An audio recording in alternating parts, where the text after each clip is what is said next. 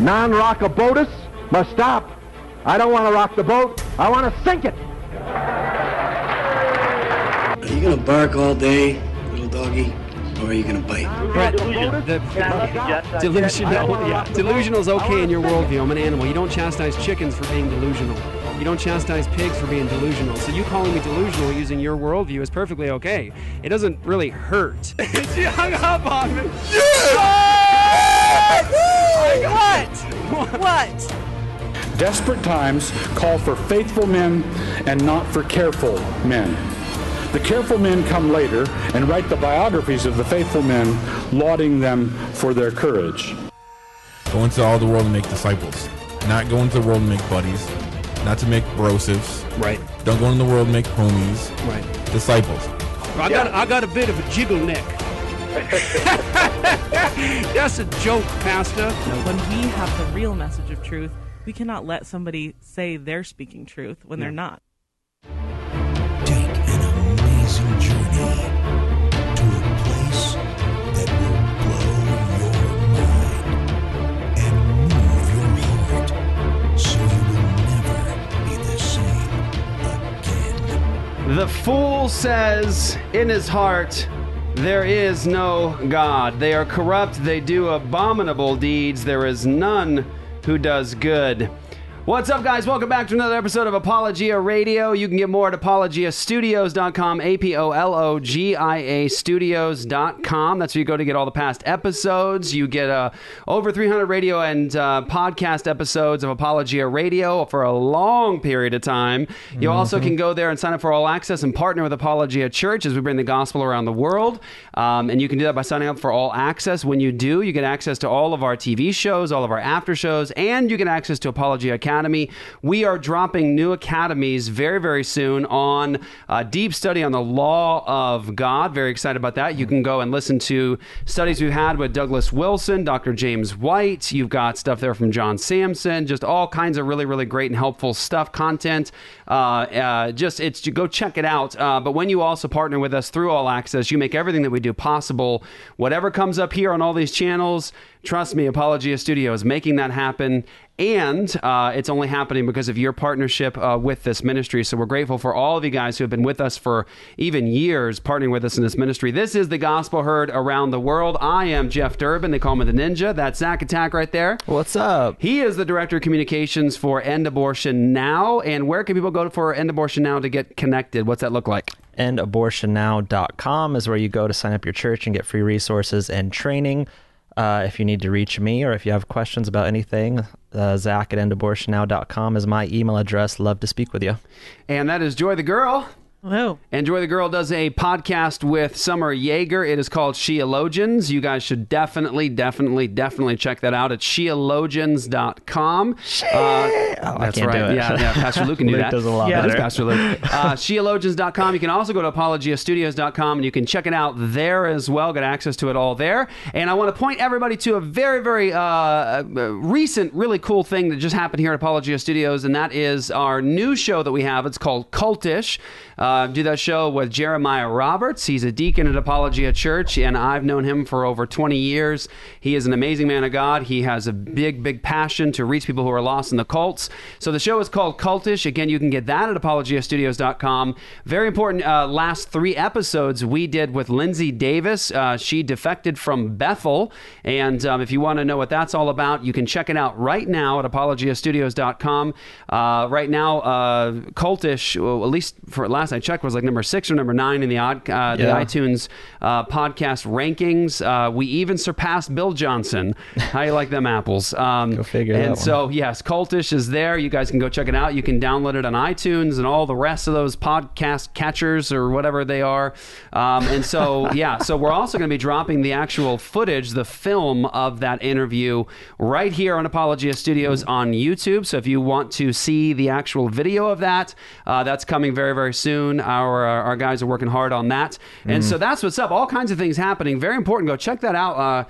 That episode of Cultish, those 3 episodes of Cultish, very, very informative, very, very important. Don't miss it. Don't miss it. Very good stuff. Everyone's really enjoyed that, and they said it was very eye-opening for them. So Lindsay Davis, just defected from Bethel, and God's done a lot of work in her life. And so I encourage you to go listen to those episodes. Here we go. We're back. And today we are engaging with something we're very excited. Three of us are excited about this because this is something near and dear to all of our hearts.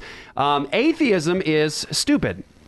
Hashtag. It is. Atheism is stupid. And I mean that in the classical. You feel all warm and fuzzy. There you go. Yeah. And I mean that in the most classical sense of the term. In the biblical sense. In the biblical sense, it's foolish. Right. It is stupid. It is an exercise in futility and ignorance.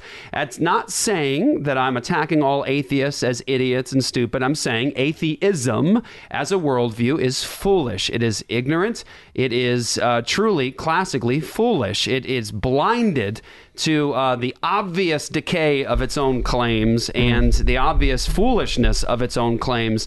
And so we love to engage with atheism. We do have a public debate, 3-on-3 debate we did in California at the Bonson Conference a couple years ago. Cy-Ten Bruggencate and I were a part of that as well. And so you can go check that out. It's online right now. I think it's close to 1 million views online. We've done tons of shows on atheism. We have interacted some with some of Lawrence Krauss's claims. But I just saw a clip come across with Joe Rogan, who I really, really love. I love Joe Rogan. Oh.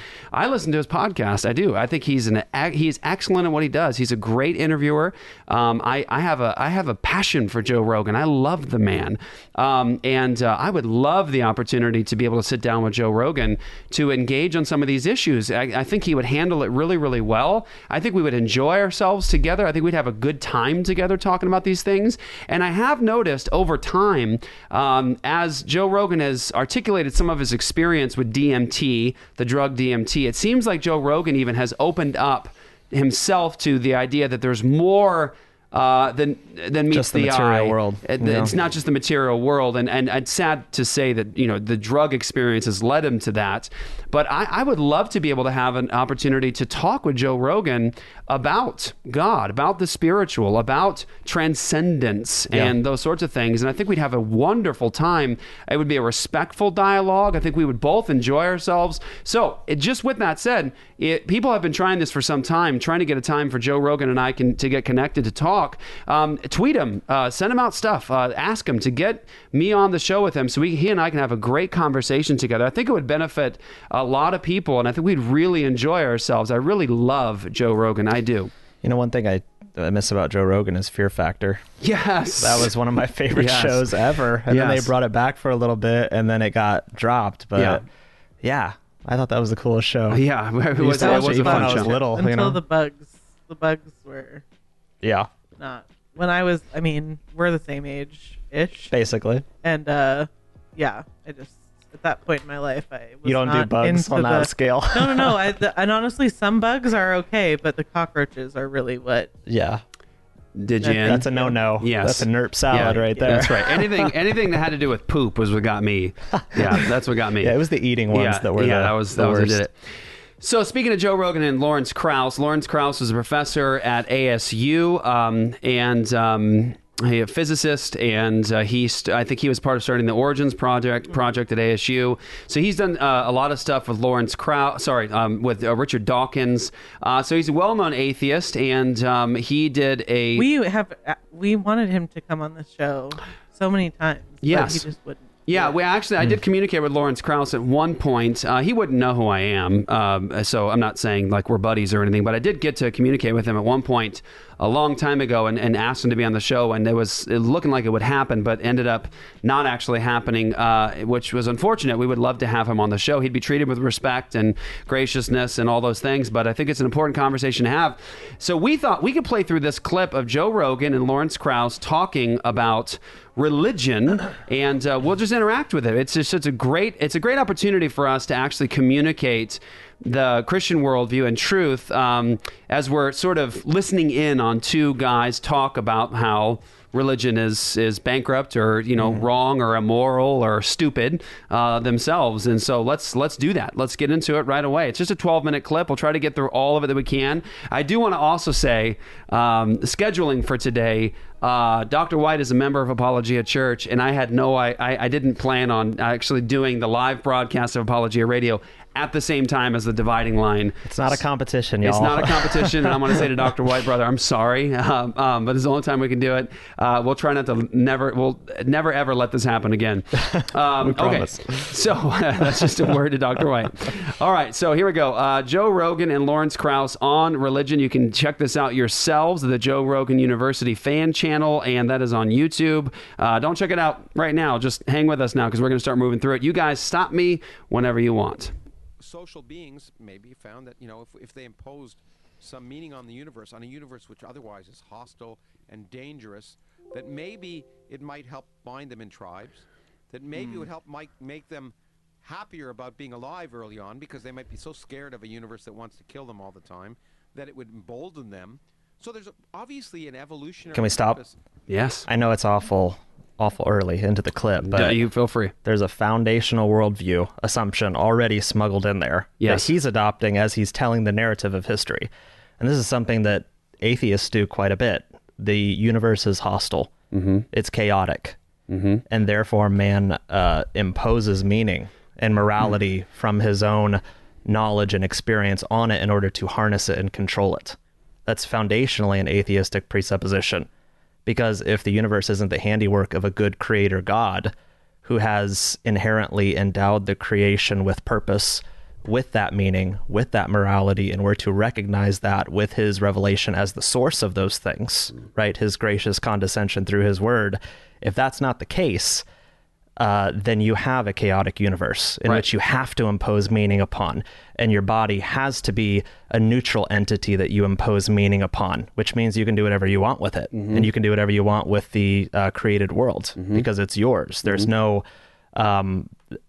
everything becomes contractual, right? Which is where social contract comes from, and those things.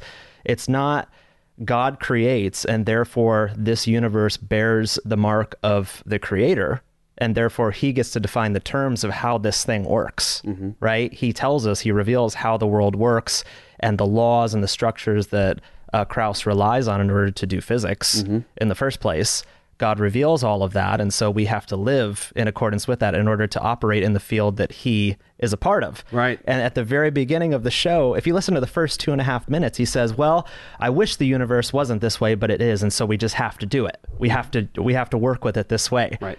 Well, there's a reason that I believe you, speaking out of both sides of his mouth, he wants it to be that way because then he can do physics. Right. But he doesn't because it's an orderly structure that's dependable, and there's uniformity that he has to depend on in order to do physics. And he might say all day long that it's not faith in order to assume that the future will be like the past, but it is a faith commitment every time that he does physics. That's right. And so that's just something I would say jumping off is automatically there's atheistic assumptions smuggled into his explanation of the origins of the universe. Yeah, and you have to recognize it. Yeah, absolutely. And this is really important for those of you guys that are new to this kind of engagement with atheism. This is critical to get.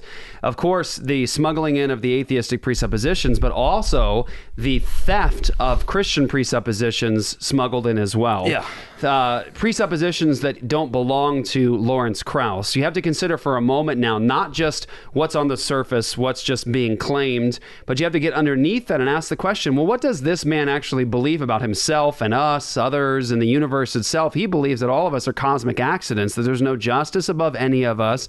There's no ultimate meaning and purpose and value to really anything in the universe, much less human beings, which are just one more aspect of this accidental universe. There's no difference between snails, horses, rocks, dogs, and humans in his position. So we are no different than space dust. in his position. Now, he might want to value human beings, right, but that's just something, again, like you said, he's imposing upon others. It's a faith commitment that he has in terms of human beings are valuable, and, we did things wrong in the past, and this is the right way to do things. Who says right and wrong when you believe that you're just the random result of mutations from bacteria to fish to some kind of other land creatures moving your way to African apes, and here you are. So here's all these smuggled in Christian assumptions and presuppositions like human beings have value, dignity, and worth, and truth matters, and we should pay attention to facts and evidence and those sorts of things. We're like, well, wait, just wait a tick. That's not atheism. At least it's not consistent with atheism.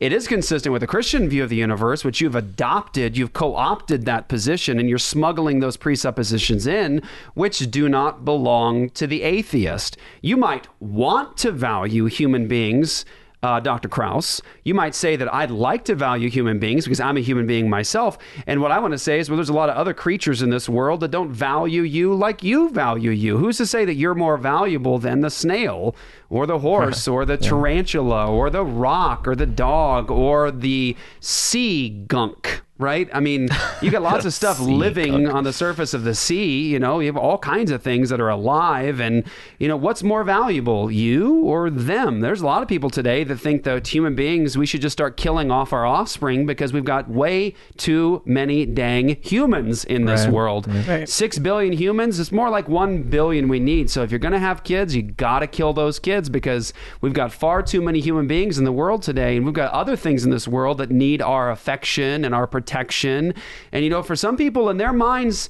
and this seems so crazy, but it's the truth before God, and you know it. You've heard it. I would think you have at this point. There are people that think that trees are more valuable than humans.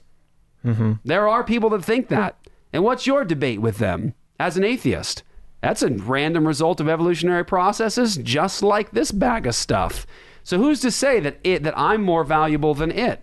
Just because I am a human being doesn't mean that I get to make that decision. I'm not the cosmic emperor of the universe. I'm not the ultimate standard. I'm one bag of biological stuff in a universe full of a lot of other biological stuff. Who's to say that I get to make that determination? Human privilege. Human privilege. That's right.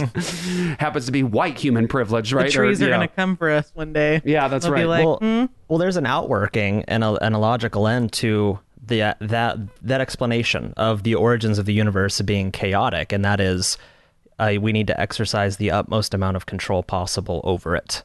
And so that's where you have an enlarged secular state full of all these competing worldviews in which a few people just impose the morality on them to keep everybody in check and try to keep everybody happy, but in the end it just leads to maximum control because there is no and there is no cosmic judgment, there is no cosmic justice, there is no ultimate ought, and so it's just all about control now, raw control, and whoever can get in power to seize the most of it. And that's all that worldview leads to, is just destruction. Ultimately, it ends up destroying itself, and the power, those who have the power end up destroying the powerless. That's right. That's right. Okay, here we go. More, guys. Look, that's only 22 seconds in. I had to say something about that because no. Don't feel free to go ahead and stop. But it's funny because there's just here. My point in saying that is there's so much to actually engage with here. There's so much to unpack and to expose. When I said atheism is stupid, I'm not just trying to just get a rise out of people. I mean, atheism is stupid in the classical sense. It refuses correction. It refuses self-examination. It's stupid. It's foolishness as a world view. It just truly is. So here, let's get some more of it. To what is religion? Because if there wasn't, religions wouldn't be everywhere, right? I mean, pretty well all human cultures have religions. Each one is inconsistent with every other one, right? But which is the reason we know that they're probably all wrong.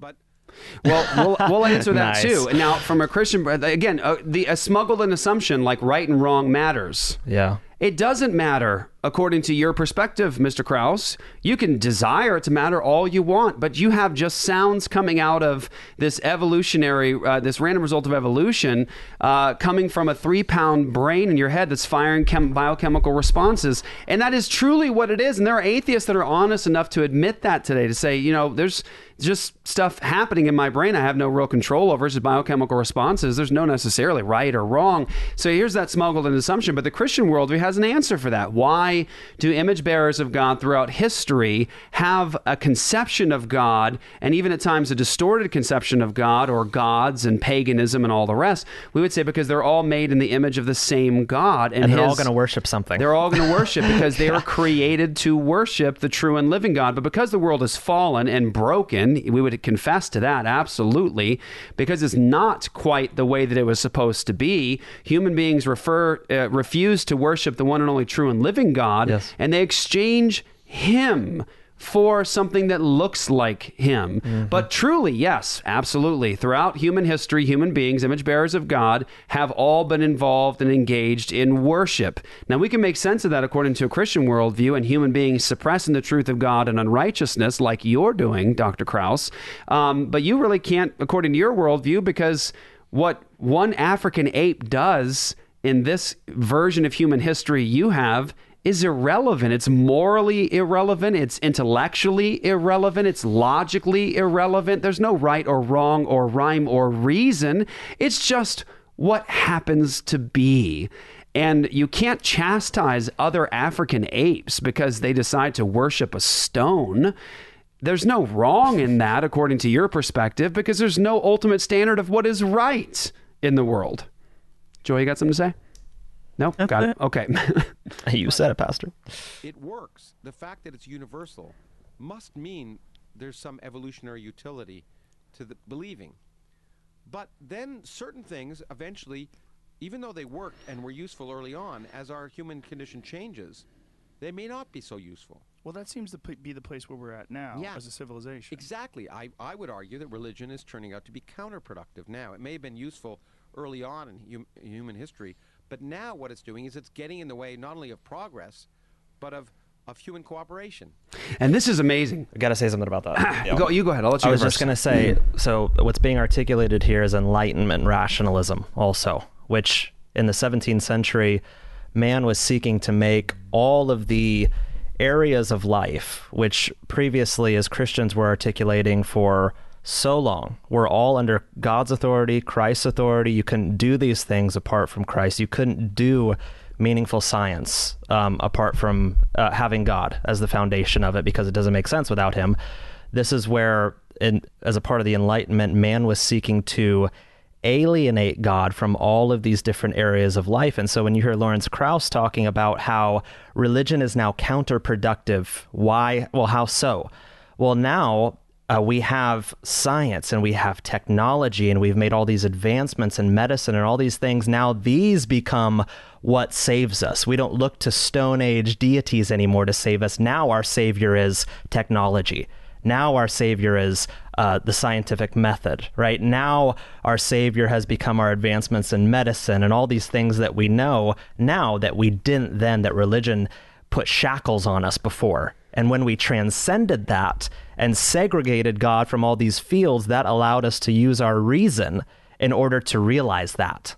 Because God was the enemy of reason. He was the enemy of rational man. And so humanistic, neutral principles where God is divorced essentially from these fields like science, where, again, it makes no sense to do physics. It makes no sense to rely on motion or energy or any of those principles of the universe if they're not orderly, part of a system, repeatable, testable, able to be measured, able to be, repeated, all those things. It doesn't make sense without God. But when he says, we don't need religion anymore, it's counterproductive, this is the worldview at the bottom of this. It's Enlightenment thinking, it's rationalistic thinking, and it's evil. There really is only two worldviews. And the other one that isn't the biblical worldview at the bottom is what the Apostle Paul describes as the Gentiles who are darkened in their understanding, alienated from the life of God because of the ignorance that is in them due to the hardness of their hearts. When we say atheism is stupid. It's foolish in the sense of why men are ignorant apart from God is because they have hard hearts that hate God. Their ignorance comes from their hardness of heart. Right. Well, and I think that his characterization of religion here is kind of an oversimplification. He sees it as sort of like a past pre-Enlightenment era superstition people used to like explain why the sun would rise and go down, and basically that everything was going to be okay because God, like, we needed to know everything was going to be okay because we didn't know about things like astronomy and theoretical physics and things like that. But that's really not, first of all, that, you know, that lumping all religion together is a simplification in and of itself. But also, that's not, in terms of the religion increasing fitness, even if you just look at Christianity and people who worship the true God and who believe in the Bible, it certainly did nothing to to increase our fitness and our ability to live, because I can't even tell you how many people died for this superstitious belief. Yeah. It didn't help them. It wasn't just like, oh, well, I just need to know everything's going to be okay because I'm just stupid and I'm from before the 1900s and I don't know what I'm doing and maybe one day we'll have electricity. Like, it's just not even an intelligent way to look at the way things are. And certainly, I'd like to point out that historically speaking, this issue is something that has always happened. There have always been people who suppress the truth and unrighteousness. There was not a time, just because people used to be quaint and not know what space was, right. Like, it doesn't mean that people weren't haters of God or slaves for him. Like, right. Yeah. So it's just, I don't know. They're having an interview. It's fine if he doesn't get all the details, but I've been to a lot of Origins Projects events, and didn't we go to one together? Did we go to the documents together? Did you go that with us? Yeah. Yeah, we went to that one together, yeah. Yeah, there's a few that I've been to at Gamage, and it's all, you'd think that going into like a symposium of a bunch of atheists, it would be this like scientific and blackboards and everything, but it's all just the same like reductive, like making fun of Christians, cheering each other on, stuff like that. Right. There wasn't really any, and I'm not even just saying, I went legitimately to say, to be like, okay, I want to hear your hard-hitting scientific arguments, and I just never heard any. Right. And that's hashtag we're talking nerd. about multiple events put on by the Origins Project. I think they did at the time, they were doing like 2 a year or so. Mm-hmm. And there were years where I went to one every year, where I went to one of their things, and I was like, here's your moment. Yep. And it never happened. I would just boil it all down to this. I mean, what he's articulating is man needed religion, needed gods in order to be saved. Now what he's saying is we can save ourselves with all of these things. Mm-hmm. We don't need to rely on these idols anymore because our gods are superior. Yeah. And let me just say also, when Krauss makes this comment of religion being outdated and it's counterproductive. Now, guys, come with me on this one now. If you guys were getting mellow-headed there for a moment, I want you to just try to check back in with me for a second, because this is important. When Krauss makes these kind of ignorant, anti-historical claims, they need to be confronted. They just need to be confronted. You see these audacious, bold claims made by these popular atheists many, many times. And if you just don't know history, then you just aren't thinking and considering and like how irrational that is. The institutions and the history that gave Krauss his degree and his perspective were developed by Christianity, by the Christian worldview. And that is a fact of history. It cannot be ignored. So when he says, like, it's counterproductive today, it's like, well, you mean the worldview that gave you the nation that you're in, that gave you the ideas that you hold to that are just very good ideas? You mean the worldview that developed the world in the way that it is now because of the Christian worldview? Watch this. Here's the thing. It's not an accident of the Christian worldview. It's not just happenstance that the Christian worldview developed Oxford, Cambridge, Yale, Harvard, all the rest. It's not an accident. Like, it just happens to be the case that those institutions were created by Christians on the basis of the Christian worldview as Christian institutions to spread the gospel. It's not an accident that science was given rise, modern science was given rise out of that. It's because explicitly of the Christian worldview. When you look at Isaac Newton and all of the things that he was doing when he was appealing to the Christian worldview in terms of all the work that he was doing and pointing to Bible verses, that's what grounded his discovery. And when you look at all the Christians in history, the famous Christian scientists, not the cult, but the real Christian scientists in history that gave us what we have today in terms of technology and modern medicine and all the rest, it's not an accident of the Christian worldview that we got all of that. It was directly derived from it, even down to really interesting stories. I actually think this is one of those like, oh, that's funny. Like, that's really cool. Like, you wouldn't think, like, you think it'd be deeper than that, but it is. The guy who created anesthesia. Like, that's an amazing story. Like, hey, guess what, guys? We get to get knocked out now for, like, very serious surgeries. Why? Oh, just a little thing called the Book of Genesis. Because what happened was this guy was realizing, like, it's horrible to watch these people go through this torture. Like, we're just giving them whiskey and stuff. They're alive and well and awake during these operations that are extraordinarily painful. It's horrible to watch other human beings suffer in this way. But hey, if whiskey's what we got, or these other medicines is what we got, then it's what we got. Like, what else are we going to do? And so this guy is reading his Bible, doing his devotional. He's in medicine, and he reads the Book of Genesis, and he's like, this is interesting. When God is doing this massive surgery on Adam, Adam's not awake while God's removing the rib. God puts a deep sleep over Adam to perform this surgery and to remove his rib. Now, if God knocks a guy out to remove his rib, and we're just cutting him open while they're like wide awake, he's like, then we should probably try to do what God does. Now, I find that so Incredible. amusing, because who comes to that conclusion based off a text in the Bible? So it's like even little things like, hey, Lawrence Krauss, not only have you benefited from the Bible, the Christian worldview, for everything that you're doing now in terms of physics because of the Christians who gave it to you and the Christian institutions that gave it to you, but hey, how about this? If you ever have to have something removed, you need to also praise God for that, Dr. Krauss. Because it's because of a Christian, a person in medicine who saw in this biblical account of what God did when he did a surgery on somebody, that he said, we need anesthesia. So praise God for anesthesia, and specifically praise God for the Book of Genesis and that narrative for anesthesia. It's just, I can keep going. Powerful. We can go all day long on this stuff, but that's the kind of thing that we experience today, is we just don't even thank God for these blessings. We don't even think like, oh, it's no big deal. Counterproductive? How about the basis of everything that you have today is because of Christianity? Counterproductive? It's what gave it to you. And so evolution is now counterproductive. But the great thing is we have a consciousness, we have an intellect, so we can actually overcome that evolutionary predilection by realizing we have that predilection. And as Feynman said, the easiest person to fool is yourself. So if you're...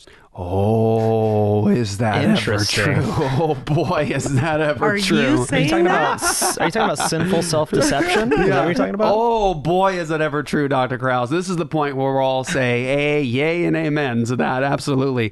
But okay, but let's just talk real fast. This is critical, and this might feel like it's kind of deep for some people, but please don't do that to yourself, because this is a very actual simple concept. When you have a person like Lawrence Krauss, who's a materialist, he's an atheist who believes that all there is in the material realm, the observable universe, he doesn't believe in something transcendent, something that transcends the physical universe and the material realm. He doesn't believe that. It doesn't comport with his worldview. So when he starts talking about consciousness, you got to challenge him on that. You don't get to borrow that from us and just use it as a sword against us. I'm sorry. I'm going to stop you there, and I'm going to take that so you stop wielding it against the Christian worldview. Consciousness? Or intellect, even. Intellect? Yeah. In atheism? Are you talking about that 3-pound piece of matter that is firing chemical responses that's causing you to spew the thoughts and say the words that you are? Like that kind of consciousness? Like, where can I weigh this consciousness? Is it transcendent? Is it immaterial or material? The thoughts and the laws of logic you're appealing to, these concepts that you're appealing to, Are those material in nature or are those immaterial? Because according to your worldview, if it's not material, if I can't observe it, then it's not real, it's not true. So are these concepts material in nature or are they immaterial in nature? And can something be immaterial in nature and be true and real? How do you examine something like that? When someone says, well, you write it down on a piece of paper, that's what you do. Well, that's the physical representation of the concept, but the concept is outside of that. It's immaterial. It's not something that's in front of me, actually. It's something that's immaterial. The thoughts, the reasoning processes, the laws of logic you're appealing to are not made of matter. You cannot weigh a law of logic. You cannot put it under a microscope. You can't ask what color is a law of non-contradiction, because all of us recognize that those universal and unchanging invariant laws of logic that exist in Iceland and in Arizona, those things are immaterial in nature. And somehow, interestingly, they're universal in nature, right? Like if I say right now, it is the case that my keys are in my pocket, and it's not the case that the keys are in my pocket, right? You go, that's a logical contradiction. Hey, and guess what? That logical contradiction is illogical in Iceland too. How come? Is that a universal law? Is that something that exists outside of nature that all of us must appeal to? For example, none of us were sitting in the room with you when you did this podcast with Joe Rogan, and you're trying to appeal to universal laws of logic and standards of thinking in this podcast, in this room, in this studio, I assume in California, I think so. with Joe Rogan. Yeah. So do the laws of logic you're appealing to, Dr. Krause, do those actually work as well in Phoenix, Arizona, or is it just in the studio with Joe Rogan? And if you say, no, they're universal. Okay, they're universal, so they exist everywhere at all times. Well, they're concepts that we've developed as creatures. Oh, so what you're suggesting is that African apes... So like religion. Yeah, like exactly. the pre-enlightened did with religion. Yes, there you go. There's See the this? conflict. Guys, we could keep going with this. So what you're saying is African apes developed a system of thinking in terms of rationalism and logical thought. African apes had a consensus as a group that determined, we say this is the standard of laws of logic. Fantastic, because if that's the basis of laws of logic, that African apes who are descendants of bacteria said this is the standard, then 100 years from now, some group somewhere can develop their new laws of logic where they say it's perfectly acceptable for you to contradict yourself and you ought to do it. And you have no basis to argue with them if there's more of them than you, or if there's 5 of them against you, because your standards don't hold any weight over their standards, because it's just the random mutations of evolutionary processes coming up together with thoughts and decrees that really are insignificant and meaningless ultimately. And this happens at the beginning of the interview when he's talking with Joe Rogan about like gauge something or other. I can't remember the term. And he goes on to explain the concept in exactly that way. Humans define things arbitrarily. There you go. Right? And then he goes on to make a statement like this: the universe designed itself to be arbitrary. Like, are you kidding me? Like, okay, so the universe, which is an immaterial entity, designed... A material entity. Sorry. The universe, a material entity designed itself to be arbitrary. So the purposeful construction of the self-created universe was so that it would be inherently arbitrary. It has a mind. Now, does that work in your life? Is that how you live? Do you live like this self-created designing universe created you as arbitrary? I mean, I realize that he's trying to do that and defining things however he wants to. But when it comes down to, serious things in his life, like morality, getting paid, his checks, all those things, like those things start to matter and things aren't arbitrary anymore. That's right. And here we go. Let's keep moving. More on this. Scientists, what you have to do is ask yourself, am I believing that because I want to believe or because there's evidence? So if we constantly are skeptical of ourselves, we can know to overcome that ingrained impulse we have to want to believe. That's one of the utilities of science. So I may listen to you and like you, and I may listen to another radio person and not like them, and I may be therefore naturally willing to assume that they're wrong and you're right. But I should also say to myself, is it really the case, or is it just because I like Joe Rogan and I don't like, you pick your favorite right-wing nut, okay?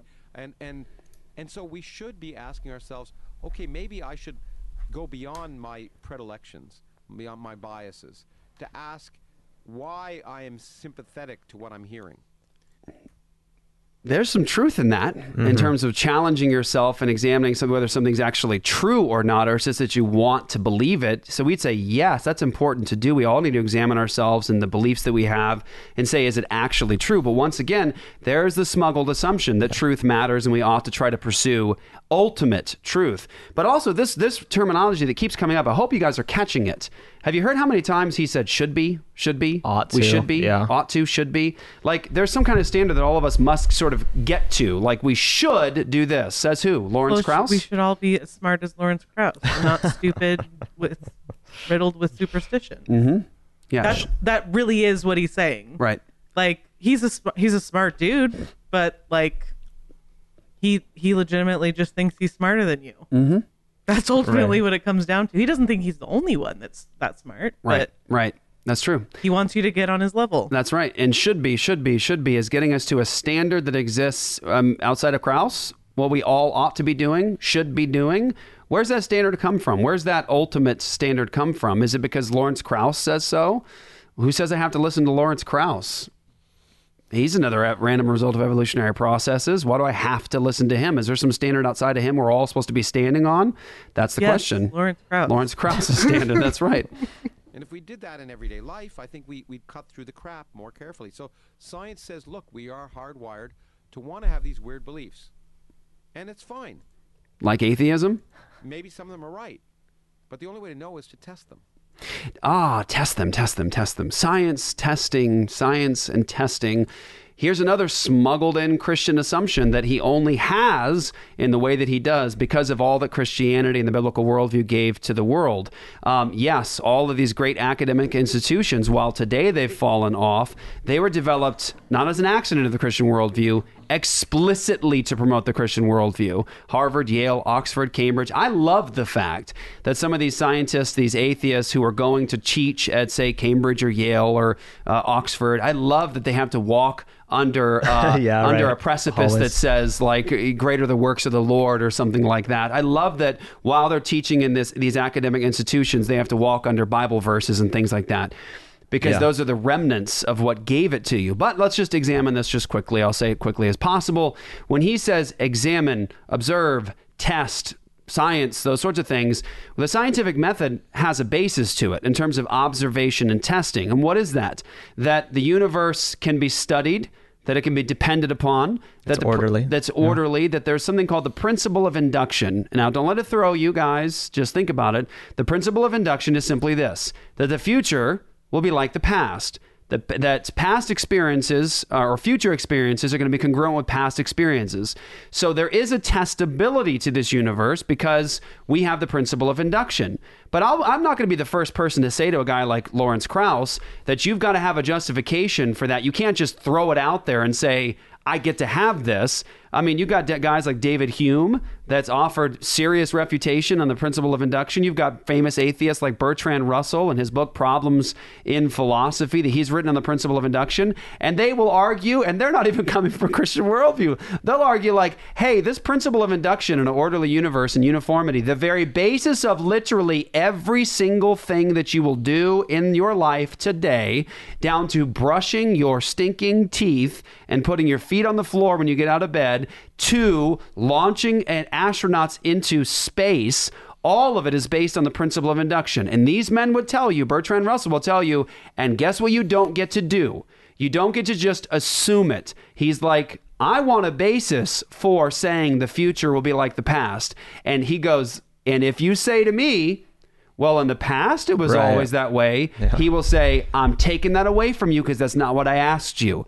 I want to know why the next 5 seconds, the next 20 minutes, the next 20 years, I can depend upon the principle of induction and that there is repeatability, uniformity in nature, and that the future will be like the past. And you can't go on appealing to past experience because we don't know that the future will be like the past because this is a chaotic, disorderly universe with no God above it, and there's no basis to say that the future will be like the past. Now, watch.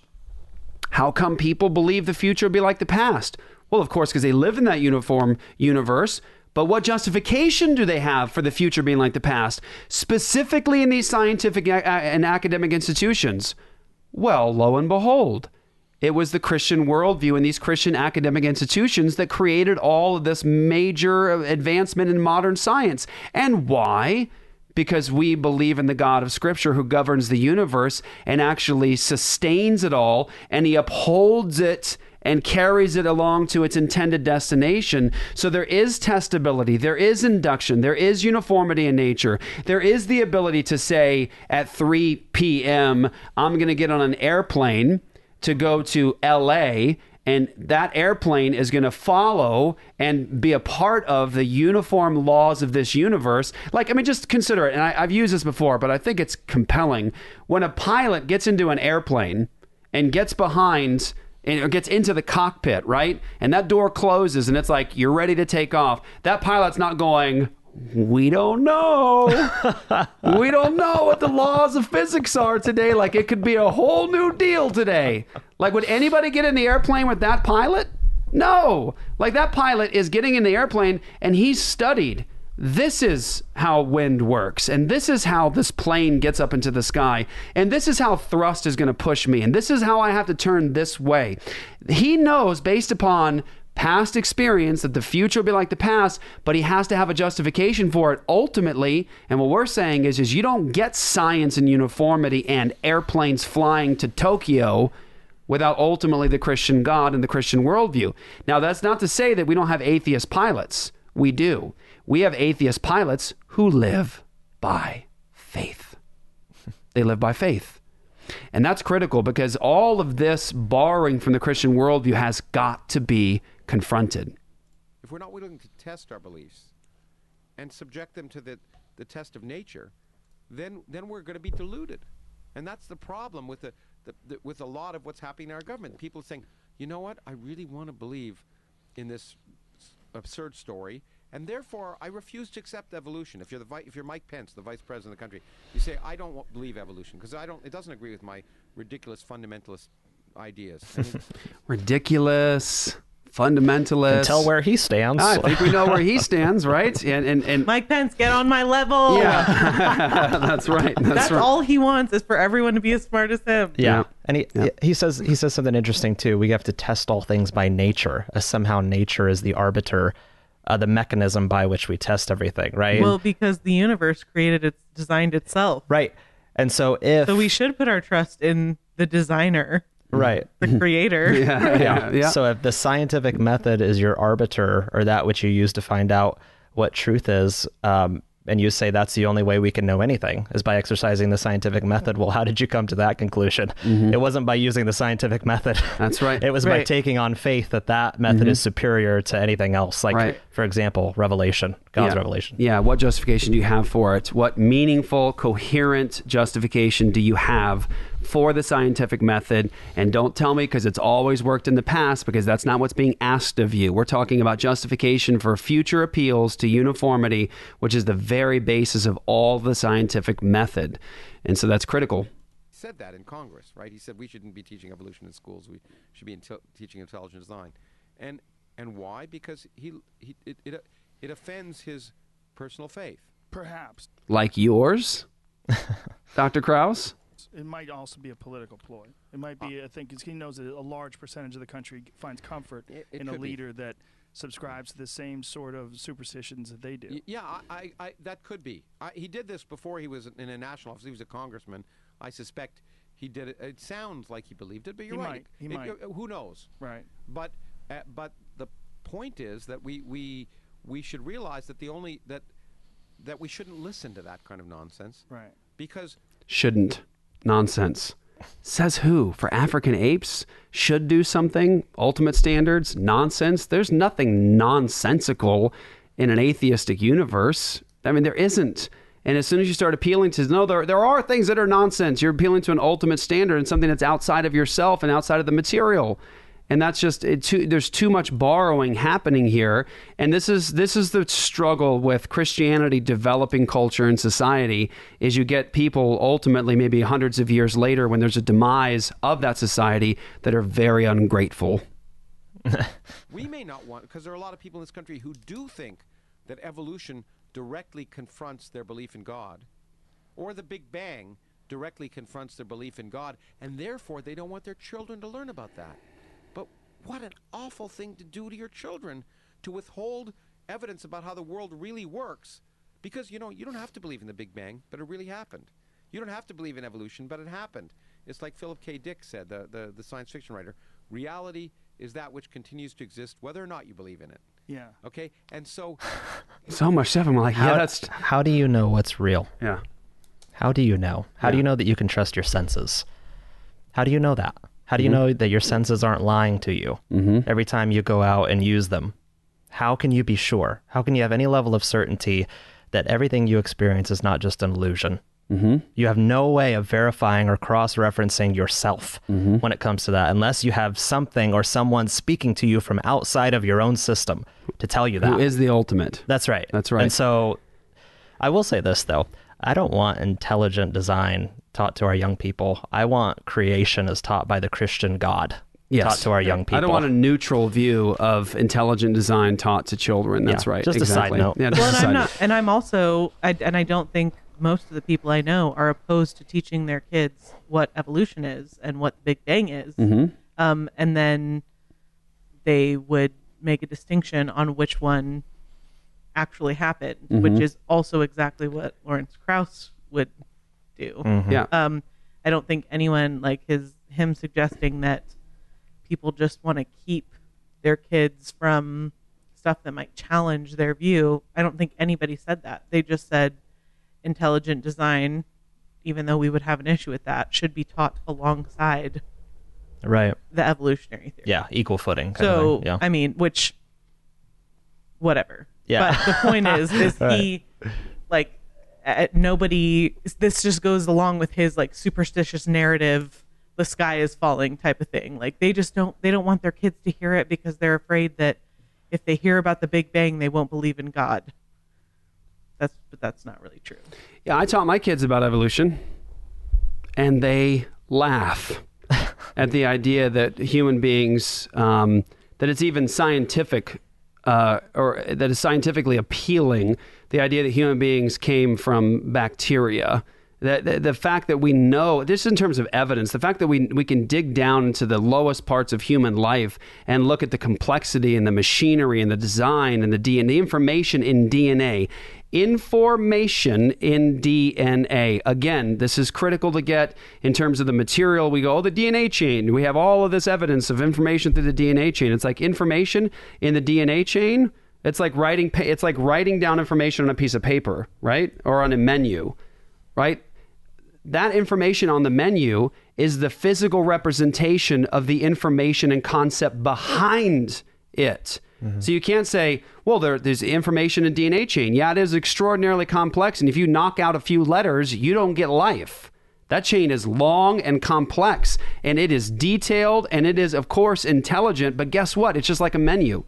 It's just like a menu. When you go into a restaurant and you open a menu up and it says chicken, steak, hamburger, you recognize that the information on the page is not the thing.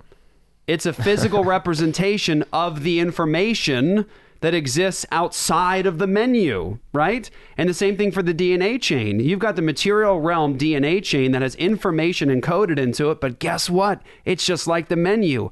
It's information being reflected about something outside of itself. That information is detailed and real, and it's transcendent. My children learn that stuff too. And my children think it's hilarious that human beings like Lawrence Krauss would believe that he's a descendant of bacteria and he thinks he can do science. Or he thinks, as an example, what an awful thing to do to your children. Awful? Well, now we're getting into morality, Professor Krauss. There are awful things you can do to children. Like what? Like, would you say teaching Why them... is it more awful to do something to subject something to a child than to an adult? That's right.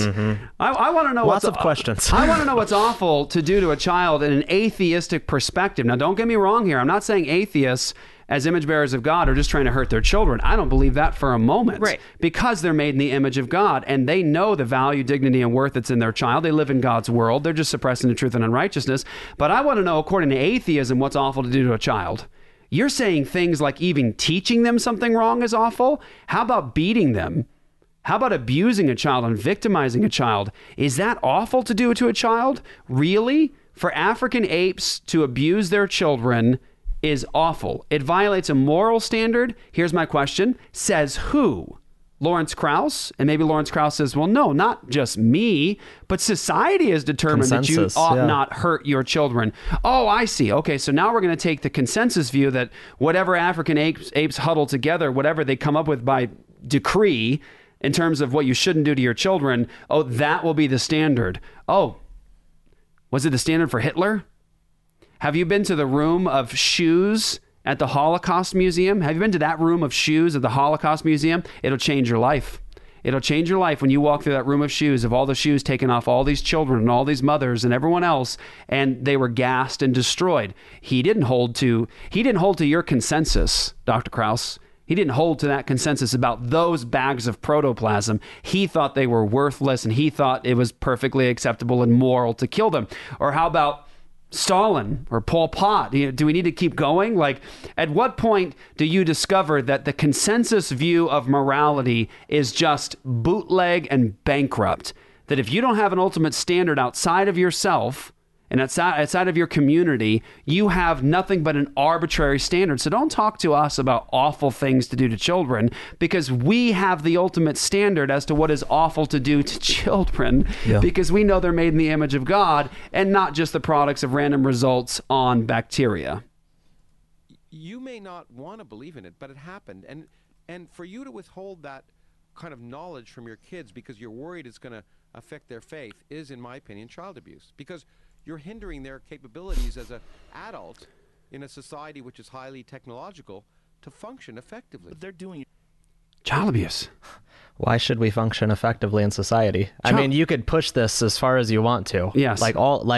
It's a good thing that we ought to function effectively in society. Says who? Says who? And child abuse. He acts like it's immoral. Yeah. Now, from a Christian perspective, absolutely immoral. Yes. But child abuse for a man who believes that he's just the descendant of a fish? Like, where's that? Is it child abuse? How? We eat fish. Well, not even the most extreme version of child abuse. We believe it's wrong to lie to your kids. Oh, yeah. Which is what he's suggesting. Yeah. But, Right. like, I'm sure he could make a pretty good, like, oh, well, it's not good for the humanity of the child to be hurt physically or emotionally. But what about lying? Mm-hmm. Right. Who says it's wrong to lie to your kid? He thinks it is. He said so. Yeah. But who says? Right. Right. Who says? Lawrence Krauss? I don't have to be listening to you. Yeah.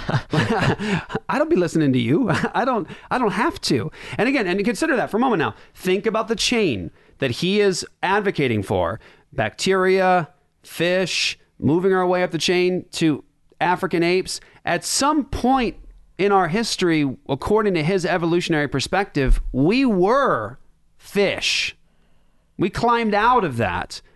But here's the thing. Does Lawrence Krauss eat fish today? Maybe. Probably. People eat fish today. Well, okay. Like, is that ultimately immoral? Because you're saying abusing children is immoral, but do you eat animals? Or how about other life on Earth? Do you know any of the plants that grew? Like, do you eat those too? Like, isn't that abusive? Or should you try to preserve those things? And if you select, well, it's children, human children right now, that's what we select. What's an arbitrary thing? You just selected one random result of evolutionary processes, but you're eating the rest. You're destroying them. You're abusing them. Do you see how fundamentally flawed this is at the beginning? Because he doesn't have God, because he doesn't have the image of God in a child, because he doesn't have God's ultimate character as the standard of what is absolutely righteous and just, he doesn't have anything except the borrowing from the Christian worldview and the emotional appeals that he's dragging into this that he can't justify apart from the Christian God. Because they believe it as well. I Well, mean, they believe it's right. I'm not Yeah. believing. They think they're helping their kids, but Yeah. most of I don't know if you're a parent. I am. I am. We've all screwed up our kids, right? Yeah. We all do things for our kids because we think it's good for them, and sometimes it is, and sometimes it isn't. I'm not saying these people are doing it because they want to hurt their children. They think somehow that not believing in God makes you a bad person. Right. But there's no evidence of that. In fact, Right. as Steve Weinberg, who's a Nobel Prize-winning physicist, has said, and I love it. He said, so there are good people in the world, they're bad people. Good people do good things, bad people do bad things. When good people do bad things, it's religion. Do you think that Good things, in its earliest stages, bad things. I think we've talked a lot about that as it is. Good things and bad things. We hit morality pretty You hard. have no basis Yeah. for saying good things and bad things. And you have no basis for criticizing any person who professes a belief in God. You have no basis of criticizing them for anything that they do. All you have is arbitrary standards. And if you believed your buddy, Dr. Krauss, if you believed your friend, Richard Dawkins, in his book where he says there is no good, there is no evil, only blind and pitiless indifference, if you believed him in that moment of consistency, you wouldn't be talking the way that you are right now. However, in a world filled with image bearers of God, nobody's going to listen to you if you confess openly to the fact that atheism leaves you with no ultimate standards of morality. It's just what happens to be. Nobody would listen because image bearers of God know deep down better than that. Primitive man with no science trying to figure out the world and trying to have some sort of rules, like almost like a scaffolding in order to move to the next. I mean, if you see that it exists in so many different cultures, that it might have been something along those lines. Of course, that way it was their effort. It was their effort to understand the world around them based on what they knew. It was noble. You know, they tried to understand the world, and so there's nothing wrong with it. But claiming that there is something wrong with it, actually. Having other idols before God, there is something wrong with that. That's right. And that's actually why, because of sin, is why we've had false religions. Mm-hmm. It's not because we've used it as a way to make sense of our world. Mm-hmm. It's because we will constantly worship something, and if we reject God, then we will worship something other than him. Mm-hmm. That's the actual explanation. All the gods of the nations are idols, but the Lord made the heavens. Right. And by the way, to understand worship, people think about worship in terms of the music and the worshiping. Worship, by definition, ultimately is glory and sacrifice. It's what you glory in, it's what you give weight to, and what you sacrifice to. Glory and sacrifice. What you see as the greatest treasure. Yeah, it's the greatest treasure. It's glory and sacrifice, what you give weight to, preeminence to, and you sacrifice to. So Richard Dawkins and Lawrence Krauss and Sam Harris and Christopher Hitchens, they all worship. They give glory and sacrifice to something, and it may not be the God of the Bible, but it is to something. And I think if you listen closely enough to Dr. Krauss, you can hear what he's giving glory and sacrifice to. Guided by the worldview of illiterate peasants in the Iron Age peasants who didn't know the Earth orbited the sun. Yeah, illiterate. Who gave the world literacy? Christians. Yeah, you know why? Because they read the Bible. Yeah. And then they believed in teaching other people to read. And then they wrote it down again. Oh. Right. They weren't illiterate. Look at the descendant of all that Christianity gave them, going, these illiterate peasants. And it's like, yeah, we worked really hard to rid the world of that illiteracy. Yeah. You're welcome, Lawrence Krauss. Like, you can thank all the people behind us who loved the Lord God of Israel, who had his word, that tried to rid the world of illiteracy, and the missionaries to this day that go around the world to bring the gospel to people and bring the Bible to them in their language and train them to write and to read and to do mathematics. It's Christianity that gave that to you. And I love the fact that he's just dissing these Bronze Age but we just illiterate needed peasants. We just needed religion to just get us here to where we are now. But now that we have everything Christianity has given to us, we do not want her any longer. Now we just want to go about our way and borrow everything from God without actually giving him the glory for it. And wrote down scriptures based on their beliefs at the time. They argued that should guide our life today when we've discovered 100 billion galaxies in the universe and discovered all this stuff is ludicrous. So you're absolutely right. The birth of science and religion are the same. And in fact, modern science grew out of religion. People point that out, and they say to me, how dare you talk about religion, as being outdated? Science grew out of religion. And I say to them, well, that's fine, but children outgrow their parents, right? It is such an... This is what I said when I said atheism is stupid. That's what I'm talking about. Science grew out of Christianity because of the beliefs of Christianity, because of the worldview that gave rise to that science. Science, watch. Were there atheists in the first century? You bet. Yep. Second century? You bet. Third century? You bet. Fourth century? Yes. All the way back. Have there been atheists throughout history? Absolutely. How come science didn't grow out of atheistic communities? thousands of years of human history, and we're not getting science growing out of atheistic communities because of the atheistic worldview. How come, I wonder, did it come out of the Christian worldview? Well, because Lawrence wasn't around. Yeah, that's right. Yeah, because We it weren't was able on, to get on his level It was yet. on the basis of the Christian worldview. It's not like we just need a divorce now. It's like that's the only reason it worked and made sense. Yes. It's so great. No doubt. Religious ideas, and all our early scientists were religious because it was the only game in town. Oh, please. No, idolatry was always a game in town. Yeah. Foolishness and stupidity people was like to always play. around. That's just not even my opinion. Yeah, That is historical fact. Yep. That's right. It's the only game in town. I'm sorry, that's not why science came out of religion or Christianity. Couldn't be educated, except the church controlled all the universities. You're welcome. You're welcome. Yeah. The church, watch this. The church controlled all the universities. What about not teaching creation science in school? Right. Are you trying to control Right. The universities. education now? Yeah. And look at how just he speaks about it, how the church controlled the universities.